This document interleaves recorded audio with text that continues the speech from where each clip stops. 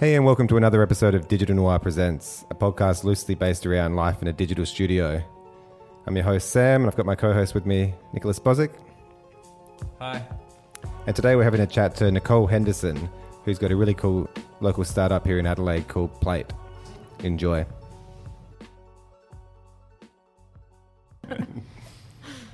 Oh, cheers for coming down, Nicole. It's great to have you here. That's okay. Thanks for having me. It's Not a great problem to at be all. here. How you doing, Nick? Good, thank you. How are you guys? Very well, thank you. Good. Cool. So obviously wanted to have a chat today about Plate, the startup that you're running. Yeah. But also just keen to hear about sort of life in general in the startup world. And Yeah. The crazy world of startups. Yeah. but I suppose to kick off, let us know a bit more about what Plate is. Sure, yeah. Plate is, well, we're essentially a food technology company. We're basically focused on creating shopping lists from recipes, so creating shopping experiences directly from recipes themselves. So we use artificial intelligence technology to automatically convert the ingredients in a recipe into a customizable shopping list. So we're also integrating with Woolworths. So Woolworths will deliver the ingredients direct to the consumer, so by home delivery, or they can pick it up from their local store. Cool. Oh. So that's it in a nutshell. Mm-hmm. That's the very beginning of what we sort of see with Plate. Nice. I mean, I've heard the sort of the story, the founder story of how you came up with the idea, and obviously the same idea was sort of happening in tandem in Adelaide, and you've teamed up with Jason to kick it off. Yeah, pretty crazy actually. It was about 3.5 years ago. So I guess for me, it's this idea has been sort of bubbling away for that amount of time. So it really started with a problem that I was solving for myself. I used to like to do a cook up at the beginning of the week. Always like to cook with recipes. I'm not the best cook, so always following a guide is the best way. But combined with working, really long hours in Sydney, and the battle to the supermarket because Sydney is really busy and it's not always easy just to get to a supermarket. I had, on numerous occasions, forgotten ingredients for my shopping list, and it's a bit of a pain while you're, trying to put something together and you're tearing your hair out, just thinking, surely with technology these days there has to be a better way. So that was before a lot of the, food boxes came up, and I just thought, I just want to be able to find any recipe I want, click a button and have the ingredients delivered to my door. So that's what sort of started the idea for me. And then I went on a bit of a journey of finding and doing a lot of research about the industry and the market through a university degree, which is focused on innovation and entrepreneurship. So I really use that as a platform to kind of build my network in the industry. And that's when I was introduced to Jason, my business partner, who was working on a similar thing, but his idea was to take a photo of the ingredients in a cookbook and then convert the ingredients into a shopping list. And he was already talking to Woolworths. So yeah, it was an ideal partnership, really. Oh, wow. When you had the idea, and obviously, so you went into a university sort of course to, I suppose, learn more about how do you get something like this up off the ground. But you didn't have any... I had no idea. I mean, I grew up in Canberra and worked for government. I worked, for financial services and investment companies. So my background was very much in government and corporate, and I knew no one who, had started, a business like this, or knew not really anything about tech or even marketing at that point, really. So I just kind of had this idea, and I didn't have a degree at the time anyway, and I thought, well, it'd be good to tick that box. I may as well do it something that I'm interested in and passionate about, and I'll see where it takes me. And so I guess I just stayed pretty focused on it over the 2 years that I was studying, and hustled my way around Adelaide and tried to figure out how to make this happen. And to start, I guess I was contemplating the idea of the meal boxes, but requires huge amounts of capital to do that sort of thing, because they basically, create the entire, logistical system. And and the logistics becomes very a nightmare, time-consuming and expensive. Absolutely. So when I kind of found out that there was the technology available to integrate with the supermarkets who were already doing the logistical aspect, that seemed like the sort of feasible solution for me to kind of go down. And it also addressed my primary concern about, being able to choose what you want to eat. Yep. I had sort of experimented with the meal boxes and found it quite frustrating because, you know, I have specific dietary requirements that I couldn't meet, using the meal boxes because you'd basically get given food to eat for the week, and that just didn't really suit me. And I know there's thousands of people out there who, you know, share the same sort of sentiment because people have issues with foods, and we have our own different tastes and preferences. Yeah. And it doesn't give you much room to experiment then as well. It's sort of, you know, absolutely. What's the American one? Blue Apron? Yeah, Blue Apron. Blue Apron, and that's the biggest one. HelloFresh. Yeah. Yeah, they're sort of, I mean, they're Amazon good for, I suppose, that next level of person that really doesn't want to think about it at all. Exactly. But if you like browsing recipes and you sort of want to try something out, then... Exactly. So that sort of suited my profile, and that's why I became pretty passionate about it. And when I found out, you know, that we could actually generate a shopping list directly from a cookbook, I was pretty blown away by that. Sure. Woolies was also pretty blown away by that as well. So cool. That's sort of what enabled us to get to that next stage to work with Woolies, you know, in partnership with them. So we have an exclusive contract with them. So looking forward to kind of seeing where that takes us and working with Woolies to kind of start to grow the business here in Australia. And so what stage is it at right now? Pretty early stage. So we've done a bit of a soft launch within our network. So we're sort of testing our core technology, which is the online technology at the moment. Sure. So working on refining the process of, interpreting the ingredients and coming up with, the appropriate items to match those ingredients, because you have to look at things like quantities and treatments of the ingredients, as well as the preparation of the ingredient to determine what product might best suit that ingredient. So there's a lot of work that's involved in that, still tweaking. It'll be that'll be a continuous thing that we work with, because obviously we're also dependent on Woolies as well, and the information that we get from Woolworths to be able to refine and optimize those results. So with those results, like let's say I'm cooking a curry or something and I get fish sauce, and Woolies have got 7 SKUs of fish sauce on the shelf. How does it know which one to pick and quantity? Is it giving you one at the moment, or is it? So it'll return the most, I think at the moment we're using the most suited sort of match. Sure. So it'll just be probably the most popular one. Yeah, sure. Which isn't always the best result. Sure. So we're trying to work on how we kind of get around that and create an even more tailored or customized search result so that we get the better results. Yep. So over time, though, that will enable us to start working with brands so that we can actually sponsor search results for brands. So if you're cooking, a cake and, we have a sponsorship arrangement with White Wings, for example, we'll always get their products matched first. So at the moment, it's sort of more by popularity than by brand. Okay.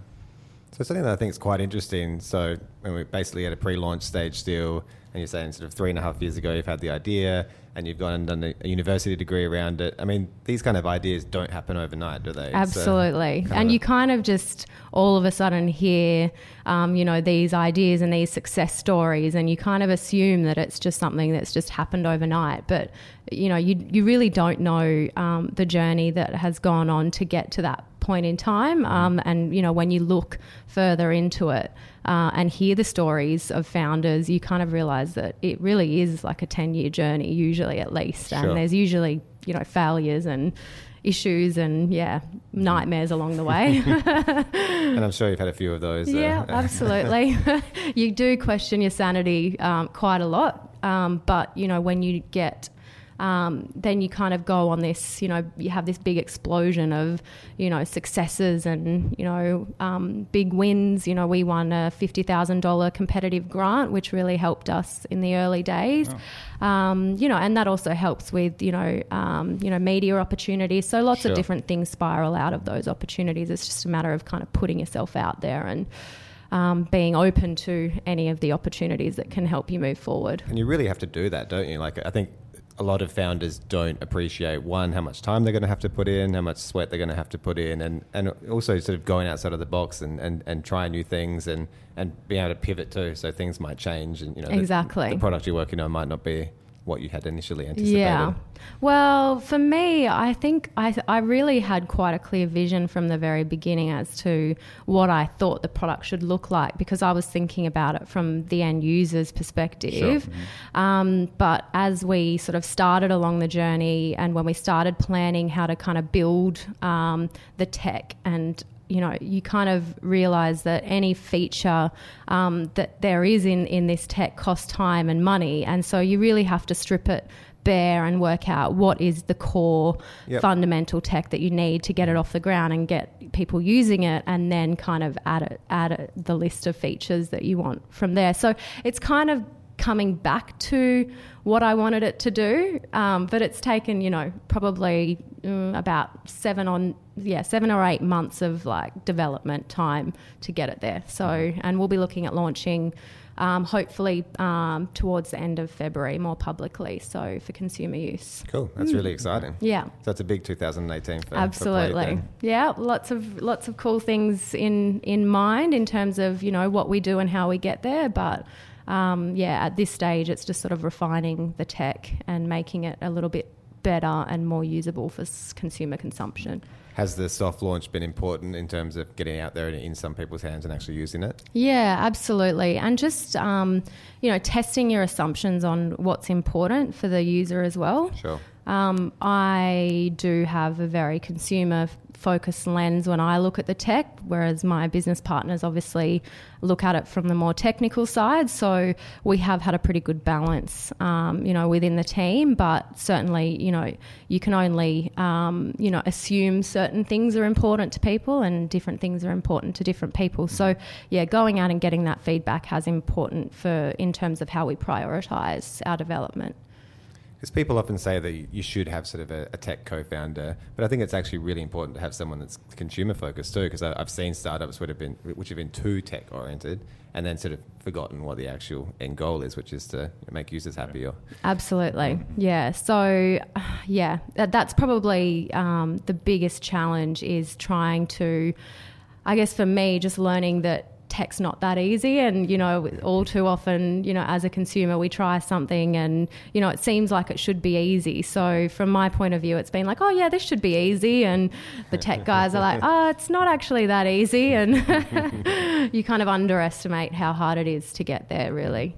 And ultimately, though, the tech is just a tool to solve the problem, right? So I guess the idea that solves the problem is probably more important than absolutely the tech in the end.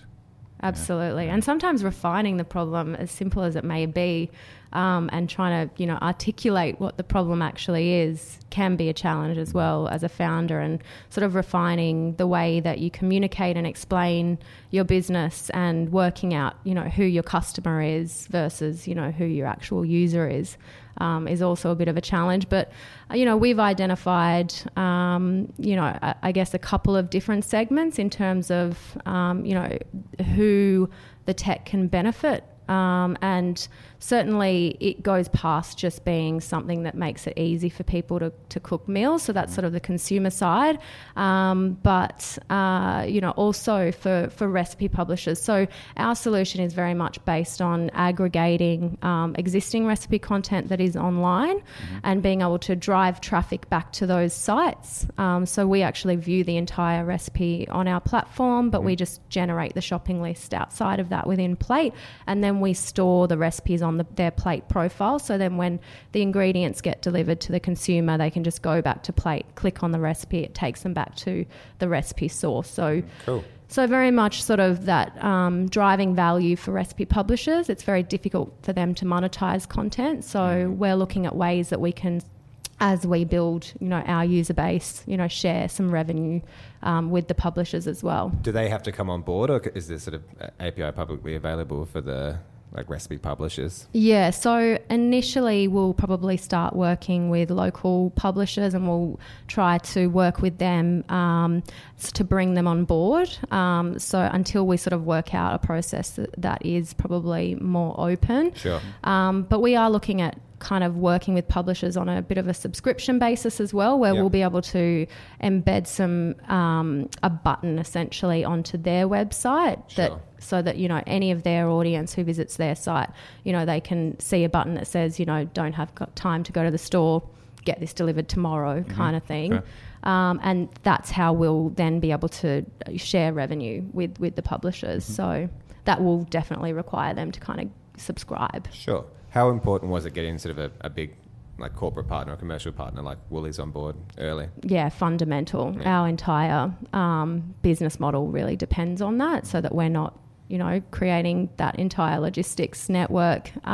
So we really wanted to try and remain a tech company as opposed to a logistics company or a supermarket, online supermarket. Okay. So yeah, it allows us to kind of fit into the ecosystem as that tech sort of solution. And my passion is very much around, you know, nutrition and eating healthy. So I'm keen to look at exploring, you know, that industry and how we can provide the technology that enables them to deliver, you know, meal plans and suitable recipes to their clients that they can easily kind of prepare at home. So, yeah, that's a little bit further down the line, because obviously we have to refine the tech for it to be, you know, dietary specific as well. But yeah, definitely something that I'm keen to sort of focus on. From a marketing angle, I mean, it's a nice place to be. Plate in general, I mean, food's a fun place to talk to people, and people are passionate about it. So absolutely, there's a lot you can talk about. Yeah, it's true. I love food. I love wine. I love lots of, you know, I love the market. So it has definitely been a great industry to be in, and just certainly just talking to people and how passionate they are about food, and you know, helping people to recreate food experiences and the food that they're delivering. It's great. Have you had a look at it yet, Nick? I have, actually. Also, I noticed that it's a website at the moment. So was there a reason that you didn't actually create an app, like a native app? Yeah, so we started mobile web. We were going to start with an app. Yeah. But when I did some analysis of our target market, spoke to a couple of friends, and I kind of realised that to go straight to an app, we're losing a huge part of our target market. So I imagine that people can be at work on their desktop, you know, and they're kind of browsing for information, and they think, crap, I haven't, you know, bought anything for dinner tonight, and they can use their desktop to order their dinner for tonight. Because if they order by 11 a.m, they can pick it up from their local store or have it delivered that evening. Okay. So I think if we were to go app first and not have that web presence, we would have lost a huge market. And the way I kind of see apps is, you know, I only really download them if I've used it, I've used their online already, and I think that, you know, I'll get a better experience from the app. So, sure. Yeah. And I think, I mean, it's often a good way to go web first. You have to build the back end anyway, and you're going to need a desktop version. So. Exactly. Well, we've designed the entire system to be, it's like an app experience on the mobile. So it kind of feels like an app, right. But it's built on the web. Okay. So we can do pretty much everything we need it to do using the web interface. Yeah, sure. Okay. And coming over from Canberra originally, and then Sydney to Adelaide, and being sort of in the sort of startup ecosystem here, how does it compare to Sydney? I know you weren't sort of. I wasn't really in the same industry, in that industry in Sydney. I know. I mean, it's massive in Sydney as well, but from what I gather, because it's quite an intimate ecosystem here in Adelaide, it's a very supportive network, and you know, everyone is looking out for everybody else, and everyone else is willing to help and get involved because people just want to see success generally come out of Adelaide, and it's not as competitive, I think, whereas I think the culture in Sydney, it's a very competitive you know, industry in general, not just in the startup space, but it's just a competitive place. So it's cutthroat. Yeah. But there is obviously a lot of opportunity, a lot of investor funds in Sydney. So it is a little bit harder in Adelaide because it's a slightly more conservative market with very specific industries. But yeah, I mean, I've found it to be really supportive in general. I've certainly leveraged off the university's networks. Sure. I'm involved in the Uni of Adelaide's Think Lab incubator program, which is actually how I met Jason. So one of our mentors actually, we were doing a bit of a speed dating session pitching our idea, and one of my mentors said, "Stop right there, it's already being done here in Adelaide." So that was actually how I met Jason. Also part of Uni SA's Venture Catalyst program as well, so they have a bit of an incubator space as well. And just getting involved in a lot of the industry events. It's sort of I think it's just really supportive and very inclusive. So And I think that's good advice if you do have an idea, even if it's early stages, to get out there and start seeing what's happening out there and start talking to people. I think people are often, because obviously we talk to a lot of really early ideas, so app ideas or a web app idea, but people are really cagey, one, about the idea, and two, haven't really gone out there and seen what's the reality of this situation. Absolutely. I remember before I'd even sort of started it, when it was certainly just an idea, I wouldn't speak to agencies about it because, you just see agencies as, they've got the capability, and how do you know that they're not just going to steal your idea and work on it yourself? So it definitely is a fear of founders. But I mean, I learned very quickly that if I was not going to be talking about my idea, I wasn't going to move forward with the idea, because the more people you talk to, the more people that they can recommend, and you just build your network based around your idea. Sure. And so you get introduced to people who can help you to move that forward. And I think, the idea is obviously critical, but, like you sort of found, like, people have the same ideas all over the place, and people are running with those. It's really the execution that counts, and how deep you can go into it, and how you can what the end product's actually going to be like, which is a journey. It definitely is. I mean, as I said before, I had no idea that you could take a photo of something and then make it digital. So it's very important to surround yourself with people that know more than you about what you need to achieve. So for me, it's definitely been very much about building that network. We've got a pretty good board of advisors as well. So the CMO, Chief Marketing Officer for Uber, is on our board. Wow. Oh, wow. So he provides a lot of insight into the industry. We've also got a managing director of a meat supplier they supply meat products to Woolworths. So they provide really good insights as well into that industry, and we're probably looking to get more people like that on board to really guide us, because things like you have to start thinking about pricing and how to get in with, if you're doing business to business transactions, how to get in and meet people and pitch your idea, then not just to, venture capitalists, but now you're pitching your product and your solution to a business and trying to get them to buy it. So it just becomes, it's very much, it's a phased approach, really. Sure. How did you go about setting up the advisory board? Just really through connections. Jace, my business partner, he's been sort of doing work in this space for quite some time, being, running a digital agency and having a few of his own little kind of businesses on the side. So he was obviously a great place to start, but also just through the uni's networks as well. So I have a range of mentors just through those programs. And also just kind of reaching out to people.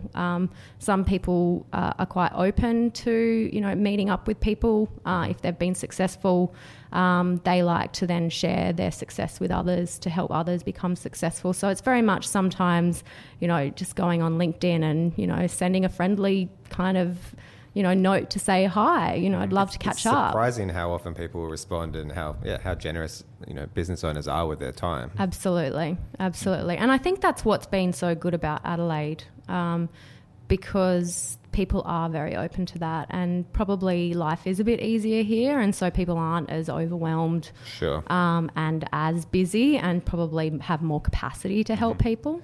Less commute. Yeah, absolutely. I commute 2 minutes walk to work. It's very handy. You're not going to get that in Sydney. Absolutely not. Do you have any questions? Just going through the startup process. So, I mean, as you mentioned, it's quite a long journey, right? As from forming the idea and then actually getting off the ground. What's your advice on keeping like the passion alive for your project? Because me personally, I have a lot of projects that float around that never get finished. Yeah. Yeah. So I mean, a lot. Yeah. I think probably one thing that I have learned is it's really important to be passionate about your idea your idea, because without that passion, you'll definitely lose the drive and motivation, because there are a lot of roadblocks, setbacks. There's emotional hurdles to get over. So you do need that passion and that drive. I don't really know where it came from for me. It was just an intrinsic, crazy thing. I actually call it, oh my gosh, I've had a mental blank. Sorry. I think my mind was going somewhere else. But also don't be too obsessed with your idea, because you need to make smart decisions along the way. And I think sometimes because you're so passionate about something, you just want to see it succeed and you'll do anything to get there. But also make sure that you kind of proceed with caution as well. So just taking time to consider what your options are rather than diving in head first, and making sure that, you have suitable agreements and things in place, to move forward. So stuff like that is just, stay passionate, stay focused. I think for me, focus has been the biggest thing. If I had have, gone back to work and worked full time whilst trying to do this on the side, I probably would have fairly easily lost focus. But because it was my number one priority, I was able to kind of keep that passion alive. But that's probably my biggest word of advice, is just be cautious. But I mean, it seems like you've done it in an intelligent way, in that you went all in, which I think is kind of important. I mean, I did the same thing when I started my business. Like, I quit my job and I went, right, this is the path. But I also, I didn't take out a bank loan, and I sort of, was, I suppose, conservative in my own personal funds that I put into the business. Yeah, absolutely. And I was very much the same. Actually, that was the word I was looking for before, ignorance. I don't know if it's passion or ignorance that drives you forward. I think looking back, it's definitely ignorance. But definitely I was pretty conservative about that. I saw my time very much as what I was investing. Sure. So I didn't make money for sort of 7.5 months, and that was a huge financial challenge for me. It certainly taught you to appreciate things a lot. Sure. But, I also then worked out creative ways of how to get funding so that I could eventually take some money through the business as well to support myself, because, it is important to be able to support yourself and investors, and they do understand that. So it's just about disclosing that you will be taking some funding, and sort of finding those. There's heaps of options for financing a business, but I'm not sure debt is the best way for a startup. I think it's pretty hard to get a loan for a startup as well. So I mean, the climate of a sort of capital investment here in Australia, that people are, risk averse in general. I mean, let alone a bank. But I mean, even going to an angel investor here in Australia, they're not really just throwing out money. No, they're certainly not. As they do in America. Yeah, they're certainly not. I think the way we did it, because we were so early stage, we basically formed a syndicate group of investors. Sure. So, people with money were able to put a small amount on the table. So they were still taking a punt, and they recognised that it's a risk, but it wasn't going to really, hurt them or damage them if they didn't get that money back. So that's the way that we sort of did it for our first very early stage round. And it's certainly, once you get the first investor on board, it's really easy to find investors after that to kind of go into it, because they have the security of knowing that someone else thinks it's a good idea. So they're happy to sort of jump in as well. And as you mentioned previously, you've had some success with grant funding and some sort of competition-based funding as well.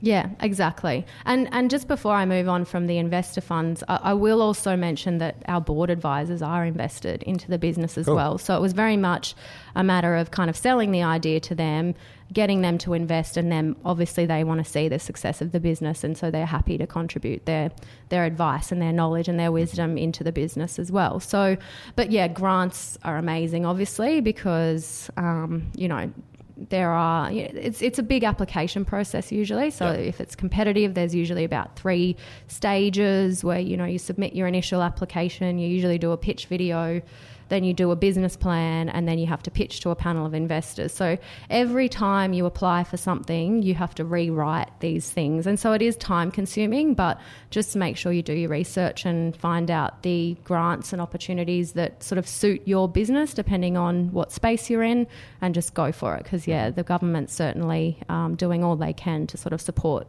the startup and innovation space. How do you find the pitching? I've gotten used to it. I used to hate public speaking, so uni was great for that. Okay.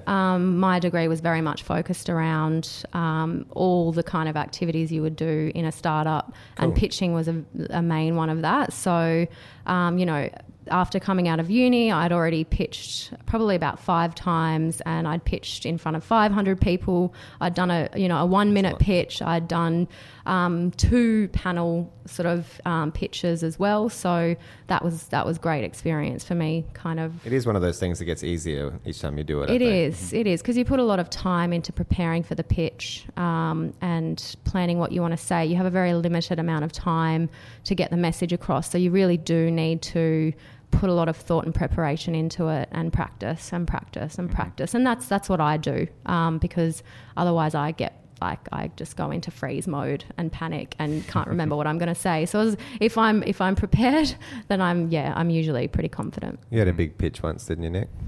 Yeah, me and a friend of mine, we had an idea for an app, and we went to pitch it at this, what do you call those, what do you call it, incubator?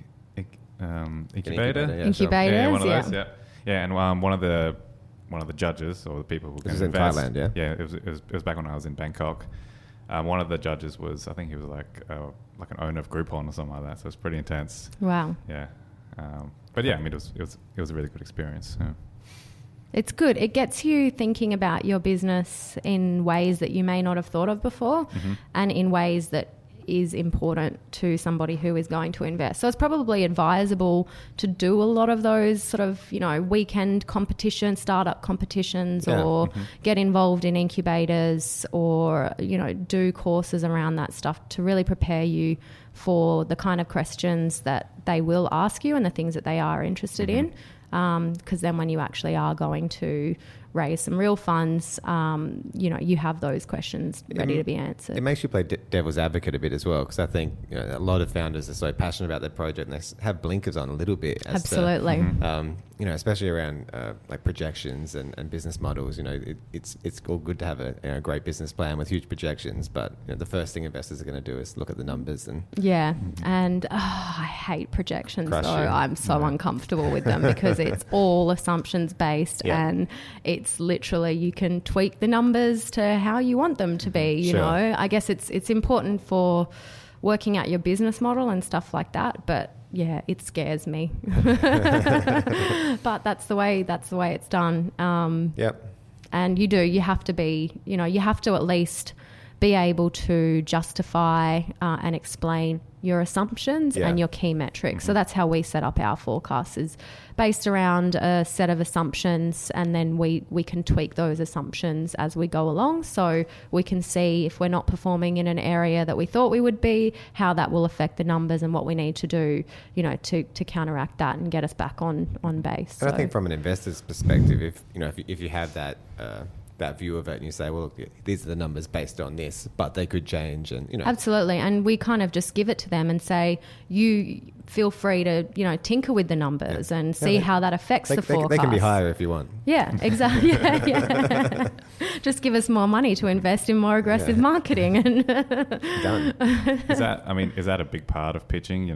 Having a solid kind of business model behind your idea? Or yes and no. It depends what stage you're at. I think for us it was sort of, because it was a bit conceptual, people know that the numbers aren't real, so they don't put a huge amount of emphasis on it. But what they do want to know is, what are your sources of income or revenue, and what are your outgoings, and how does that work as you start to build customers. How much does it cost to get a new customer, and how much are they going to bring to you over the lifetime of that customer. So it's sort of working out those kind of things that's more important than the actual numbers themselves, I think. Yeah.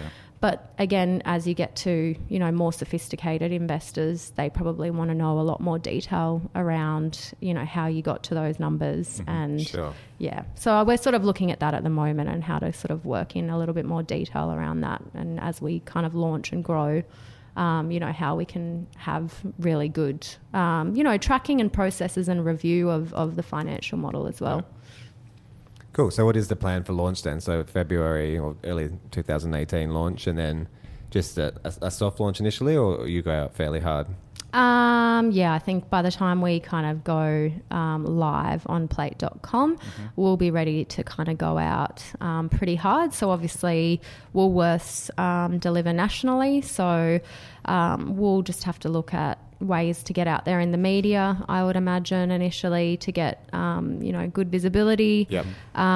Working with online channels as well, how we can kind of utilize their audience to kind of, build brand awareness about what Plate is. So, sure. And yeah, obviously working with the publishers as well. So incentivizing them to share, spread the good word. Exactly. And so that then obviously that will then create value for them as well. So yeah, that's the plan. Awesome. Well, looking forward to the release. We'll put something up when it comes up. So it's PLAYT. Yes, Plate. Yeah. PLAYT. Not Platty. When we won the grant, we got Platty and congratulations, Platty. And we all looked at each other. Is that us? So yeah, probably got to do a little bit of work around the pronunciation of Plate. We're very used to that with our business name. Digital Nor. Really? Okay, that is not your fault. People have problems pronouncing noir for sure. Nori. Right. Oh, well, thanks so much for coming down. That's okay. Pleasure. Thanks so much for having me. That was fun. Worries. Cool.